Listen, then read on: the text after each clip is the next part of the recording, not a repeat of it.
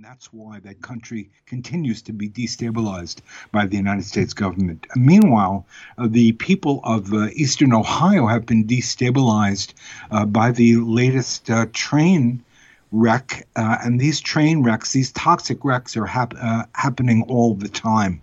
And somebody who knows a good deal about how dangerous they are is Eric Coppolino. He is the host of Planet Waves FM. They're in a Pacifica affiliate. He's a great science reporter. We're happy to have him and for him to rejoin us today. Again, Eric, welcome back to Flashpoint. Dennis, thank you very much. All right, let's now we got the EPA saying that there needs to be. They've been, look at it took them a long time, and you've been screaming about this for a while since the crash. But now the EPA is ordering tests for dioxin in East Palestine. But who understands?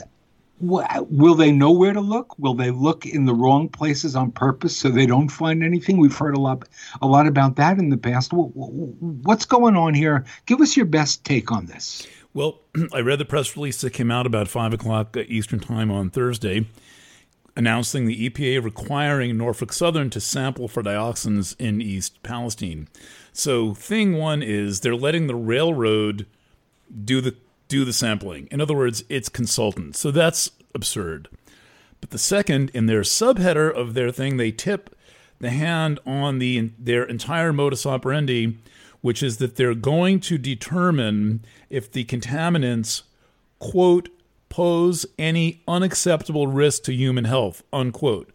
So what they're saying is there is an acceptable risk to human health, and maybe there's also an unacceptable risk to human health, but they're claiming and they're saying that there will be a level that they'll say, well, this is not really a big deal.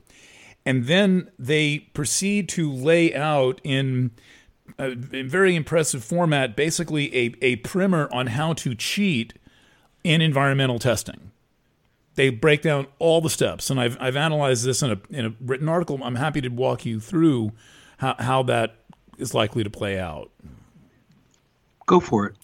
Well, first of all, they are not testing in the two places that are the absolute most important places to test, which is the bulk soot from the burn pile. They need a sample at the very heart of the matter to find out exactly what the temperature of this toxic situation is and what's in there. So they know then what to look for elsewhere. The second thing is they need to be doing wipe samples. Just to be clear, I'm sorry for interrupting. Just clear. When you say, just to make the point that it's not about them going in there and taking an inch of soil off the top, because that's the soil they just refilled and covered up the toxins with, right? Yeah. So it's an old technique of shifting, sort of undermining the search while doing it. Yeah, exactly. But even testing near it in the soil is not going to be that useful. And then testing air, absolutely useless. Testing water, absolutely useless. But then they can say, well, the soil's clean, the water's clean, the air's clean. Well, that doesn't really tell us very much. So what they need to be doing is they need to get the actual soot from the actual fire. Would be surprised if someone didn't already take a sample of it, but there needs to be chain of custody. And then the second thing is wipe samples off of rooftops for a mile surrounding the fire to get a sense of what blew in what direction and what the levels are actual levels are in town, telling us what people were exposed to. They're not doing this. They're talking about sediments and water and air and soil. No, this is a formula to not find the actual level of contamination. So that's thing two. Now, just for a moment, I want to work on this phrase with you, chain of custody. Yep. This is an important phrase. And when it has to do with toxic spills, it's who controls the samples. And if the chain of custody isn't secure and solid in the hands of those who really care to find out what's going on, we got a big problem. And this problem has been out of control in terms of these kinds of issues. Give it over to the train company. I've already interviewed I know a former engineer who was a safety engineer for the train companies, and their job was not to make it safe. Their job was to see how they could just run it up to the line so that they could literally get away with murder. So this chain of custody, who controls the material and who's doing the testing, what you say is just about everything? Yeah, and who's present at the point of sampling. In other words, there's no provision for citizen witnessing of the sampling. To me, if I had to guess, they're going to come in at 3:30 in the morning and cordon the area off with their Norfolk Southern in-house police department and come in like thieves in the night and take samples. That doesn't wash. There's also no discussion of splits where you take samples in the same place and you send them to two different labs working independently. It sounds to me like that Norfolk Southern is going to use its consultant and attempt to declare it safe. All right. Safe, huh? Well, this is a problem. There's no safe level of exposure to dioxin. The EPA's own documents in a publication in the early 1990s that stands as high as the entire New York City phone book used to stand, all the white pages and yellow pages for every borough. That's how big this thing was when it came in a box. It was like 25 pounds. All of that talks about the astounding toxicity of dioxin and the fact that there's no level where there is no observed effect on human health. So right away, their presumption that it's okay, that there's an acceptable level of exposure is ridiculous based on their own documentation. What do you think about the fact that it took so long, number one, that for the EPA to order them to test for dioxin, and number two, that they would actually trust the train company? Again, I'm beating a dead horse here, but this is about a corporation that is major, that the major media is heavily invested in. I'm talking about corporate investments in this killer train company. All the networks are heavily invested. So on the one hand, the train company has no desire to get into this. The corporations who invest in the company want the company really to do a lot better, right? So they don't want to do too much investigating of this situation, because then their own investments will be questioned, and in fact, they'll lose a lot of money if somebody tells the truth about the train. So this is a corporate problem at a lot of different levels, isn't it?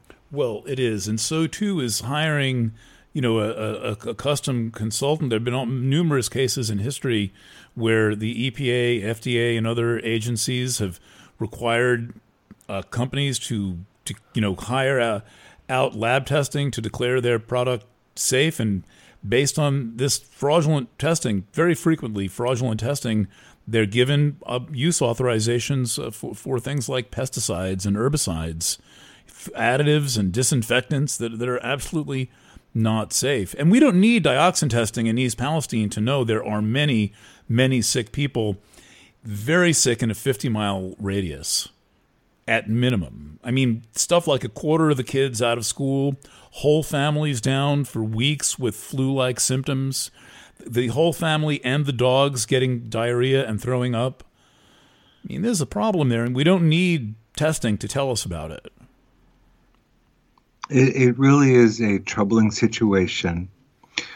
This is what you call a bipartisan problem because the corporations own the Democrats and the Republicans in a situation like this. Fox is just as heavily invested in this corporation as MSNBC, the great enemies, not when it comes to this corporation and this train crash killer. So we've gone over this before, but I think it's incredibly important. What should all those people be taken out of there now? Should all the children, should the schools within the framework of those who may be wounded, should all those schools be closed? Well, what should happen? Well, East Palestine itself needs to be evacuated pending actual studies that show the levels, not waiting a week, a month, 6 months while people stew in the contamination, but rather you, just like when the fire alarm goes off in a hotel and everyone's standing outside in the parking lot in their bathrobe, we've all had that happen at least once. That's the level of precaution that we need to take.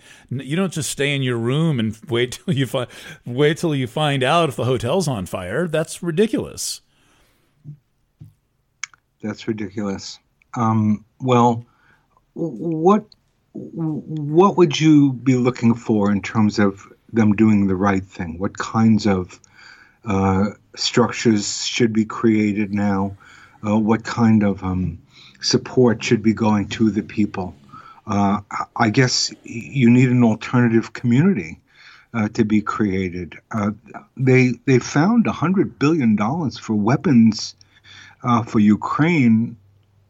They probably wouldn't need $100 billion. Nothing close to take care of this, right? Maybe no. $1 billion?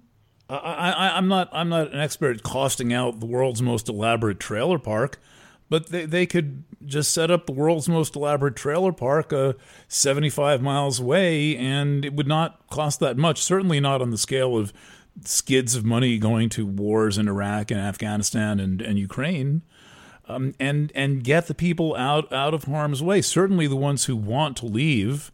The schools should not be open, and where there is a high rate of sickness and absenteeism from school, they've got to look at that as a sign that something is wrong. And as I said the other night on the program, there's several layers of this problem. One is the toxicity of the virgin chemicals as they come out of the factory. The second is their toxicity as they burn and combine for a synergistic effect, right? It's effects that are never studied. And then finally, these very serious degradation byproducts and combustion byproducts, dioxins and furans. There is no right way that this has ever been done, and they are very good at making these kind of plans. I'll give you another example in a second, but plans that essentially ensure that they can declare it acceptable. They can't ever say that it's safe. They can declare an acceptable risk. So this press release... Exactly what they're doing today. Right? Yeah, and it calls for a background study to areas supposedly not affected by this toxic spill. So the question is, well, where are they going to sample, and how do they know that those areas were not affected? The entire background level is going to be raised by this release, and so what they're saying is, well, they're going to try to match the levels in East Palestine against the background level in these surrounding areas, but the surrounding areas are also contaminated. So they're fudging their study right out of the gate by saying that they're going to be making comparison to the background level. It is absolutely ridiculous. This should be taught in school as a way to construct a dioxin cover-up. Well, there's a traffic jam between my heart and my mind. I can tell you that the kids, I spent a lot of years teaching, and I know the implications of lead poisoning and all kinds of chemistry and what it does to kids. Mm-hmm. So this is going to be a nightmare in the future, and I'm not going to let it go. Really appreciate, Eric, that you're on top of this and that you're working on this for Planet Waves FM. .fm, yep.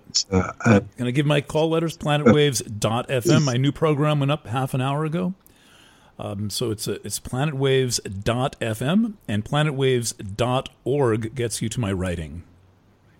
Give that one more time. Planet Waves, like the Bob Dylan album, planetwaves.fm, Pacifica affiliate, and planetwaves.org is where you can find my writing on my Substack. Well, one of the things that we need in terms of journalism, even on the left, is one, science journalists. There are a couple of good ones, and we appreciate having you to report for us, science journalists, and then, of course, to translate what's going on in this world. And, of course, we need business folks to untangle that wicked web so that the people can somehow fight back and reclaim some of the resources. I mean, it drives me crazy to think that the new B-1 nuclear forward bomber, Each one is $1 billion. Oh, God. Billion Come on. Enough. Just ordered 30. Enough. Anyway, thank you, Right. Eric. A pleasure to serve, Dennis. Thank you very much for having me. Wonderful. Appreciate it. You're listening to Flashpoints on Pacifica Radio. My name is Dennis Bernstein. We're going to go back to our drumbeat reporting. Our team, the Flashpoints team, that is, has been in Indian country. We've been documenting the 50th anniversary.